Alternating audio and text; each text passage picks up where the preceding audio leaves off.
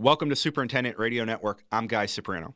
Okay, let's get this out of the way. Part of this podcast is going to be morbid because we're talking with Dr. Lee Miller from the University of Missouri. Dr. Miller is going to discuss some of the issues he's seen on bentgrass putting greens in his part of the transition zone, including Pythium root rot, black layer, and lance nematodes.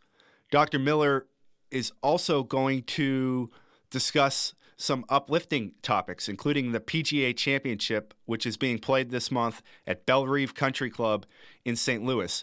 Dr. Miller is going to give us an agronomic perspective on the St. Louis growing environment and why he thinks it's one of the most challenging in the world. We're glad that Dr. Miller was able to take some time to join us. A brutally difficult growing season like this current one makes life very busy for a turfgrass pathologist. So it was nice to catch up with Dr. Miller. Well, Dr. Miller, thanks for taking the time to join us. I know it's been a pretty crazy summer for you. In fact, in the last article you wrote, the title of it, "This Season Unprecedentedly Sucks." Explain everything that's gone on in your part of the country since April. Well, I apologize for the lack of subtlety in that title. So we've gone through a pretty rough weather pattern, and in particular when we're talking about cool season turf grasses.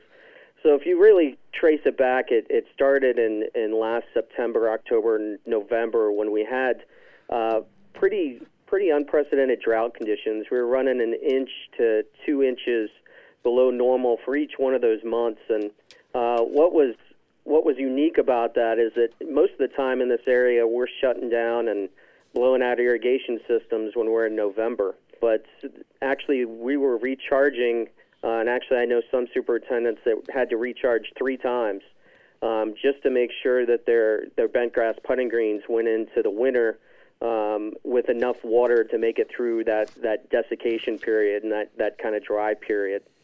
So that was an interesting start and perhaps the start of some of this bentgrass root decline and some of the stress that we've had on our putting greens in this region. And just to kind of show you that, I mean, we are all bentgrass putting greens here in Missouri. Our winters are much too cold. We get down in the teens, and actually in December through February, our low temperature averages are in the 20s. So we don't have the luxury of growing ultra dwarf Bermuda grass greens when we get into the hot summer months. So with that being said, we made it through that fall period and went into a spring which was unlike any other. We started with the second coldest April on record. We had snow 3 consecutive Sundays in a row, and one of those was Easter Sunday.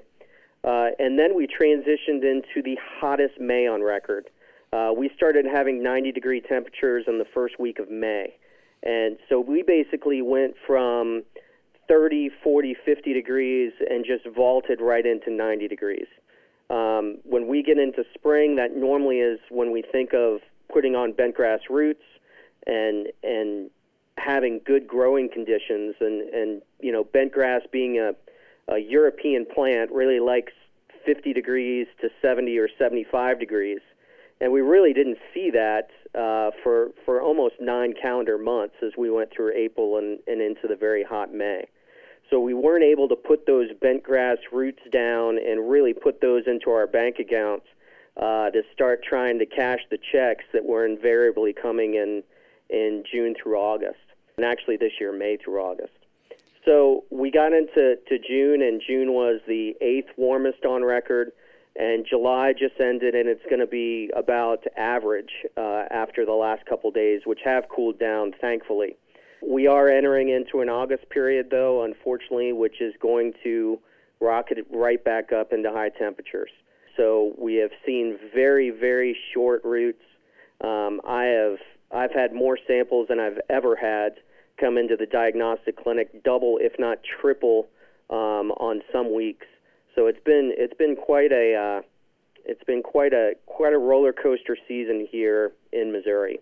Yeah, what is it like in the lab when you're getting so many samples, and what are some of the wild things you've seen here in the last few months?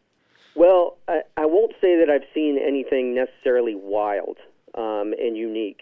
What I've seen is just the intensity and the frequency has really ratcheted up. So we've noted a lot of Pythium root rot this year with too much water.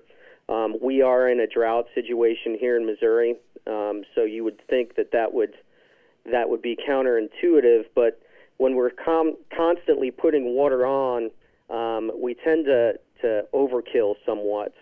And if you combine that with what we've had with the amount of root decline, that root decline is contributing to a large amount of organic matter. Those declined roots basically and that organic matter act as a sponge, and they keep all that water up high in the soil profile.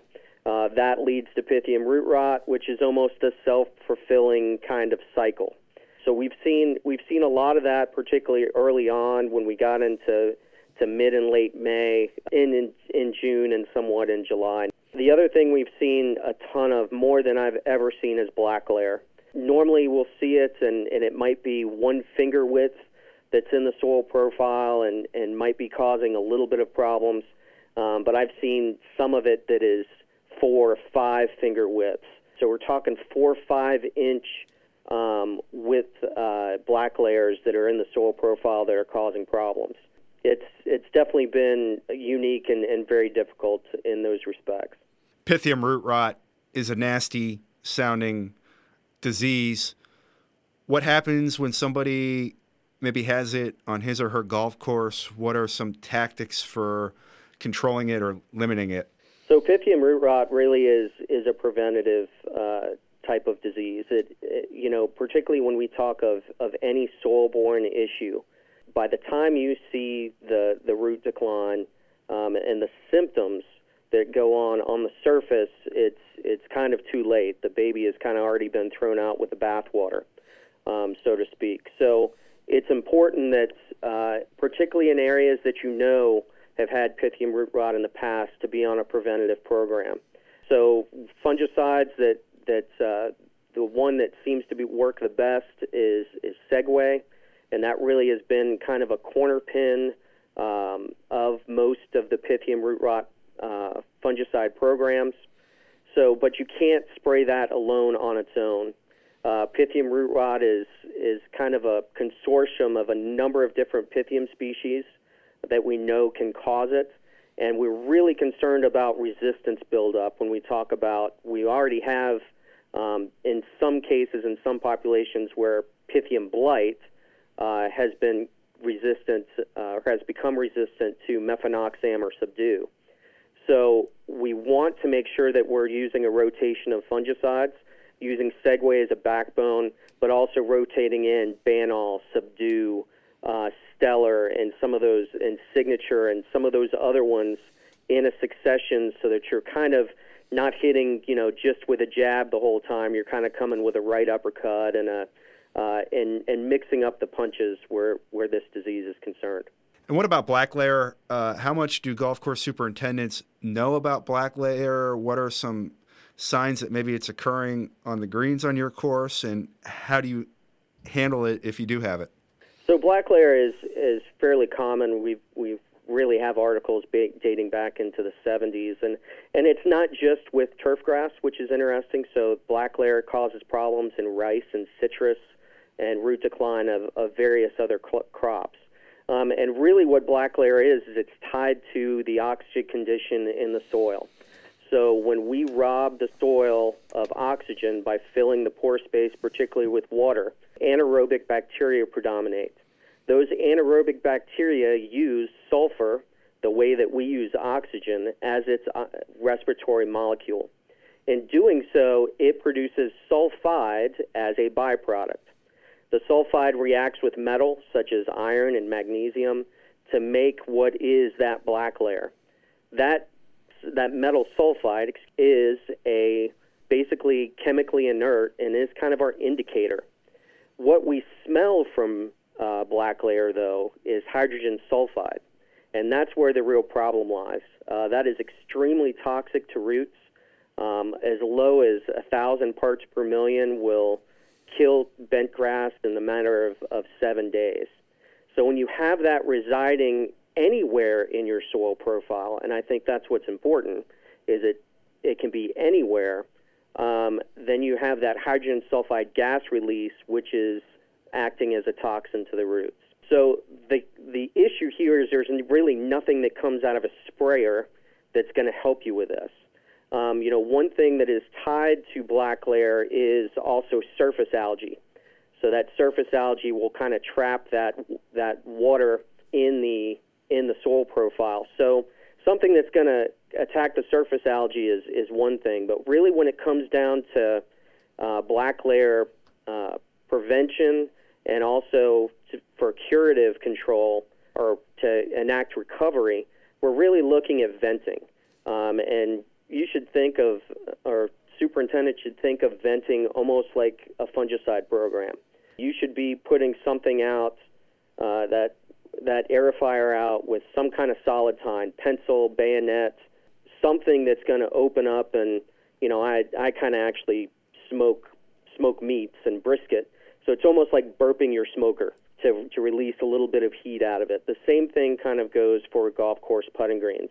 The other aspect is black layer is extremely tied to drainage. So if you have greens that in particular have black layer year after year, look at your subsurface draining, because if that water is not coming out and exiting through the drain pipes, it's just residing in that soil and replacing the oxygen in the air. And the other aspect is look, particularly if you have liners on greens or anywhere around the edges of greens, that interface between your heavier soil and your sand, you can have water trapped along those margins. So knowing where, and perhaps installing smile drains or some kind of drainage to get that water out of those areas will help with black layer prevention. Superintendents are obviously trained to scout with their eyes, but it seems like you're saying that they also have to have their sense of smell going when there's a summer like this one, right? It's very odd because I like the quizzical look on a superintendent's face when I get his soil profile and I immediately turn it to my nose, because that hydrogen sulfide is what we term the smell of death. And most times you can see that black layer, but a lot of times, particularly, you can use your nose and really pick it up. And interestingly, I've gone out on some visits and driven some samples back, and unfortunately stopped to have lunch and got back in my truck. And the smell of black layer is unlike any other. Those samples tend to go back in the bed of the truck very quickly, because that is not the air freshener that you want in your vehicle when you're riding down the road, that's for sure. How do you rid your truck of that smell? It's probably more than just Febreze you have to use once you have some black layer in the wrong part of the truck. No, it's opening up the windows, and sometimes you got to put your head outside the window a little bit like a dog, and feel the fresh air kind of rush into your nostrils. We don't mean to be completely dour on this podcast, but we haven't talked about nematodes yet. What type of issue are nematodes in your part of the transition zone, and what types are you seeing this summer? Yeah, boy, this is when you talk to a pathologist, it's normally a morbid conversation and not all bright and sunny, that's for sure. So nematodes are another issue that we've dealt with here in Missouri. It's commonly thought of being a southeastern problem, but we definitely see these issues in bentgrass putting greens here in the Midwest or the Mid-South. I tend to just call us the upper transition zone. So we do have a couple courses on the west side in Kansas City that have actually had sting nematode problems. I think they have actually carted those in with zoysia surrounds, perhaps, that were brought up from southern areas of the country. But when we're talking about particularly the St. Louis area, a couple years ago we had some outbreaks of root knot nematodes that were caused by Melordigine nazi. So we've kind of gotten those under control with some of the newer nematicide products that are out, in particular Divaneme and Indevenify for that one. The bigger problem this year has been lance nematodes, and this is a very tricky one to control. It is both an ectoparasite, so it will feed outside the root, but also quite nefariously, it will dig and go into the roots. And this is the second largest plant parasitic nematode that we deal with. it is a big nematode. So when it is burrowing through what is comparatively a pretty thin bentgrass root, it is doing some major damage. We know that some previous studies out of Kansas State, actually done by Dr. Derek Settle while he was there, show that he could sustain quite a large number of these lance nematodes in the 400, 500, 600 level. Now, the issue with that is that is not the St. Louis summer that we are having now, and in particular the Missouri summer. So those stressful conditions, along with these high lance nematode counts, have produced some fairly severe bentgrass root decline. And in particular, some of these levels that we're seeing are not in the 500 or 600 level. They're up into the 1,000 or 2,000 per 100 cc's of soil, which basically is just about a handful of soil. And at those levels, we're seeing some significant root decline. Now, control of that, honestly, we don't know. Indemnified does not seem to control lance nematodes in the studies that we've looked at. Divaneme, unfortunately, ties up to organic matter. So, getting that product farther than an inch or an inch and a half down is very difficult, and large amounts of post-application irrigation are needed to try and do that. And then the third product is Nimitz, and that's a granular product, and we're just not sure of the efficacy of that. So unfortunately, right now for lance nematode control on some of these greens that have very high populations, we don't really have a good nematicide to recommend for curative control. So that's led to superintendents just trying to put down Divaneme or to put down Nimitz and try and curtail the populations as best they can. What is it like telling a superintendent who never suspected nematodes being an issue on his or her golf course that they do have a nematode issue? How tough is it to make that call and explain it to that person? I can hear the sigh, and I can feel their eye roll through the phone.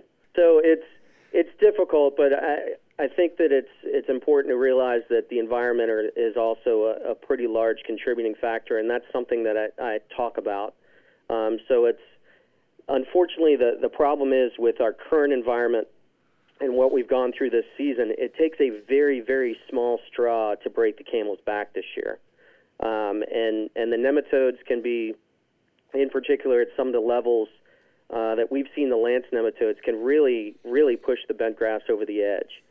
So it comes down to just trying to form a management plan and in some cases just going with the tools that are available. Okay, we're going to go on to something positive now and very uplifting. The state of Missouri is hosting a major golf tournament, men's major golf tournament, for the first time in more than 25 years when the PGA Championship comes to Bellerive beginning next week. Bellerive's in St. Louis. What's the excitement level like? What's the vibe amongst the golf industry community in your part of the country? It's incredible. There's an incredible level of excitement. I was reading through some past history, and the PGA Championship last came to Bellerive in 92 when Nick Price won, and some of the editorials are that it was like a circus, and how big of an event that was for St. Louis, and some kind of equated it almost to the World's Fair, which was really popular in 1904. But for a state that doesn't host a regular PGA event, not since the 1970s, we do have some major history with the 1992 event, and then also the 1947 PGA at Norwood Hills. We've had a couple U.S. Opens, one also in '65 at Bellerive, one at St. Louis Country Club in 1947. We've had a Ryder Cup in 1971. I'm saying all these, but there's a lot of 19s in there, and there's a lot of, 40, 50, 60 years since we've hosted a tournament like this, and it is going to be quite the event. I can't wait to take part in it. I'm looking to just help out however I can. I will clean my shoes thoroughly, being a turf grass pathologist, and take several showers probably. But but it's going to be very, very interesting, and Carlos and his team, I think, are ready for it. I've seen all of the advertisements for it and all the great videos that have come out, and I'm really looking forward to seeing the world's best really take on what's going to be just an incredible and very challenging venue in a great city and great state. The 92 PGA Championship at Bellerive was interesting for a lot of reasons, but it was the first major championship to be played on zoysiagrass fairways. How has the zoysiagrass in your part of the world handled this summer? We just had a cover story on zoysiagrass possibilities in the transition zone. How has that grass type handled a difficult summer like this? Zoysiagrass has done fairly well. It has a couple pest challenges to it. Obviously, large patch occurs in spring and fall when zoysiagrass is either going to or coming out of dormancy and growing fairly slow. But when it comes to that, May really helped out zoysiagrass and really launched it into this summer. So zoysiagrass fairways, for the most part, in this neck of the woods, and also lawns. We have about 10% of our lawns in the state that are zoysiagrass. They've done really well and thrived, as well as most warm season grasses have. There are a couple insect issues, chinch bugs. We've seen some outbreaks of that, and then also bill bugs. So there are some issues with zoysiagrass, and honestly, in this neck of the woods and all throughout the transition zone, we can grow any grass we want to. We just can't grow any of them very well. So this has been comparatively a very good summer for zoysiagrass, and I like playing off zoysiagrass. It's a nice tight lie, and the ball tends to sit up on very stiff leaf plates. So I prefer zoysiagrass fairways over some of the other species. Yeah, St. Louis is probably the gateway to zoysiagrass. It might be the biggest market in the country with an abundance of zoysiagrass. How much have you learned about that grass type since arriving at the University of Missouri, and how much time do you spend studying it in your daily job? Quite a bit on both respects. So zoysiagrass, at least in Missouri, is Meyer zoysiagrass. So it's one particular cultivar, and we've done an NTEP study. I actually got a hold of Kevin Morris, and he let a pathologist in on this game. So I was looking at large patch tolerance and resistance in some of the new zoysiagrass genotypes that went in the 2013 zoysiagrass trial. We planted that right before the polar vortex. So we were planting that in July, and December and January we had sub-zero temperatures on a number of occasions. So actually that year we lost 33 out of 35 of those zoysiagrass varieties. Only 2 of them remained. One was an experimental variety, but the other one was Meyer. So there's a reason why we grow Meyer zoysiagrass here. I know that Kansas State has a new zoysiagrass variety that's coming out that we're excited, and there's some new genotypes and new genetics that are coming out that are going to have more cold tolerance and perhaps even more large patch resistance, which is the major pest problem in this region. So one thing that we've looked at on the pathology side is where large patch is concerned. We've looked at fungicide application timing and have found that early spring applications are very good for large patch prevention, something we weren't expecting. Most superintendents in the region are going with 2 fall and maybe 1 curative spring app, whereas now perhaps 1 fall app or 2 fall apps and 1 early spring app, even when the zoysiagrass is dormant, has resulted in very good control of large patch for us. In particular, we also were looking at nitrogen management. So large patch is closely related, at least the pathogen is, to brown patch on tall fescue. And we know that over-fertilization of tall fescue, particularly during the summer, will lead to increased brown patch severity. That automatically translated to large patch. And so when we got into springtime, most of our superintendents were really hesitant to put any nitrogen on to kind of spark zoysiagrass and get it growing because they feared that there would be more large patch or more intense large patch severity. We actually found that that is not the case whatsoever. We found that in some cases, there were slight reductions in large patch, probably because it's just getting that zoysiagrass going and growing through the disease severity or the infection. And in other cases, there just wasn't any impact at all. So starting, when we get into temperatures that are suitable for zoysiagrass growth, going ahead and applying a little bit of nitrogen to get the plant going actually is a good thing where large patch is concerned. So besides the ins and outs of zoysiagrass, when somebody watches the PGA Championship, what else should they know agronomically about St. Louis and the growing environment where the championship is going to be held? I would put St. Louis up against maybe any other climate in the country, if not the world, as far as being the toughest to manage bentgrass. And bentgrass really is the only type of grass that we can grow on golf greens here. We would have to cover quite a bit to try and grow ultra dwarf and get those benefits when we're in 90 degrees plus during our summertime temperatures. So when that being said, we have high humidity. St. Louis is an urban heat jungle, and also high temperatures that rival Atlanta and Charlotte during the summer, and actually are right on par with averages for both of those two other cities.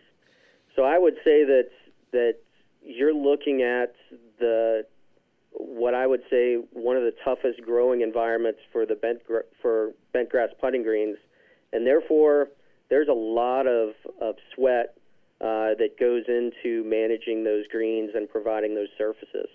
So I think that really, and hosting the world's best on those greens in August,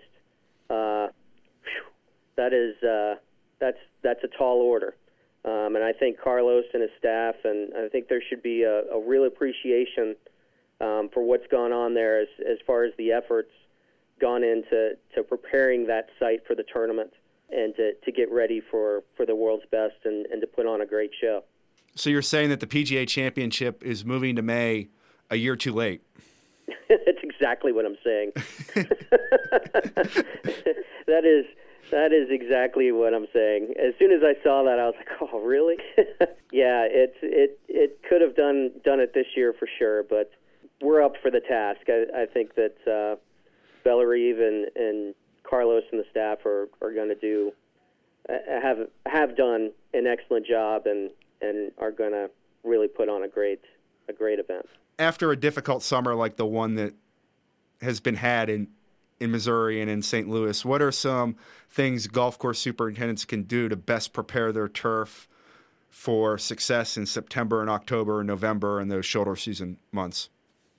Well, I think that's time to really take stock and figure out, okay, what went wrong this year. I mean, the environment alone killed bentgrass this year, and I think this season has really shown that just the heat stress and just high humidity and just 95 for a couple days in a row, 110 heat indexes, that can kill bentgrass on its own. So what are the things, the little tweaks that need to be made? In my mind, one of the biggest ones this year is drainage, particularly on those greens that I'm going to use the acronym PITA, P-I-T-A, and you can fill in the blanks. Those greens are going to really show this year and might take some recovery. During that recovery period, look at the drainage, see how water is moving through the soil profile. Don't just go down to where the cup cutter goes. Actually take a 3/4 inch soil core and lean on it. Get all the way down to that gravel layer and really inspect the whole soil profile. Look for things. Is there an iron cementing layer that might be occurring at the bottom? Is there water that is stuck right at that pea gravel layer at the bottom, or is it all caught up high? Look at wetting agent practices. Am I watering in that wetting agent far enough, or am I keeping the water too high up in the profile? So all of those kind of things really surrounding water, because water is a key player when we're talking about Pythium root rot, and in particular black layer as well. So both of those, I think, really should be keyed on. And I know that some in the region are considering some renovation. I know that some in the region are going to look at actually scoping out their drainage areas and renting a camera, or trying to get ground penetrating radar, or some of these other ways to actually see what's going on within the drains and making sure that water gets out. You need the water, but you sure as heck need it to get out too, because stagnant water does nobody any favors. Anybody listening to this podcast knows you're an excellent communicator. You do a great job of explaining complicated subject matters. You're also an excellent writer and a very effective user of social media. If somebody wants to learn more about your work or read more of your work, where can they go to find you, Dr. Miller? Wow, Guy, I appreciate all the kind words. I'm humbled by those. But the main conduit of everything that I put out is my website, and that website is turfpath, turfpath.missouri.edu. It also is my email, turfpath@missouri.edu, if you have any questions. But I write basically reports or kind of in a blog format. I try to put those out every 2 or 3 weeks. Sometimes when I'm as busy as I have been this year, it comes out maybe once every 4 weeks. But I'll go through the weather of the region and talk about, I have a little section called Quick Hits, which are just kind of quick blurbs about certain diseases. And then I try to go into one disease or pest issue in detail. I've written 128 of those in my 8 years here. So there's some history. You can go back on the website and look through all of that history. I've got all of them cataloged. And one of the ways I notify everyone that I've put one of these reports out is on the website. You can subscribe to an email listserv. It's just on the left menu bar there. You just basically sign your name, put your email address in. We'll send you an email to make sure you're not a robot. And you'll be notified every time that I put one of those blogs out or reports out. I'm also fairly active on Twitter. I'm not perfect at it yet, but I will do updates, short updates on Twitter. My handle is @MUTurfpath, and I also will put up, when I put up a report, I'll also notify my Twitter following on that as well. On Facebook, we don't have quite as much, but Mizzou Turfgrass is the handle on Facebook as well. Last thing here before we let you go, how does a turfgrass pathologist unwind after a difficult summer? When are you in the clear work-wise, and when do you know that things are lightening up on your end?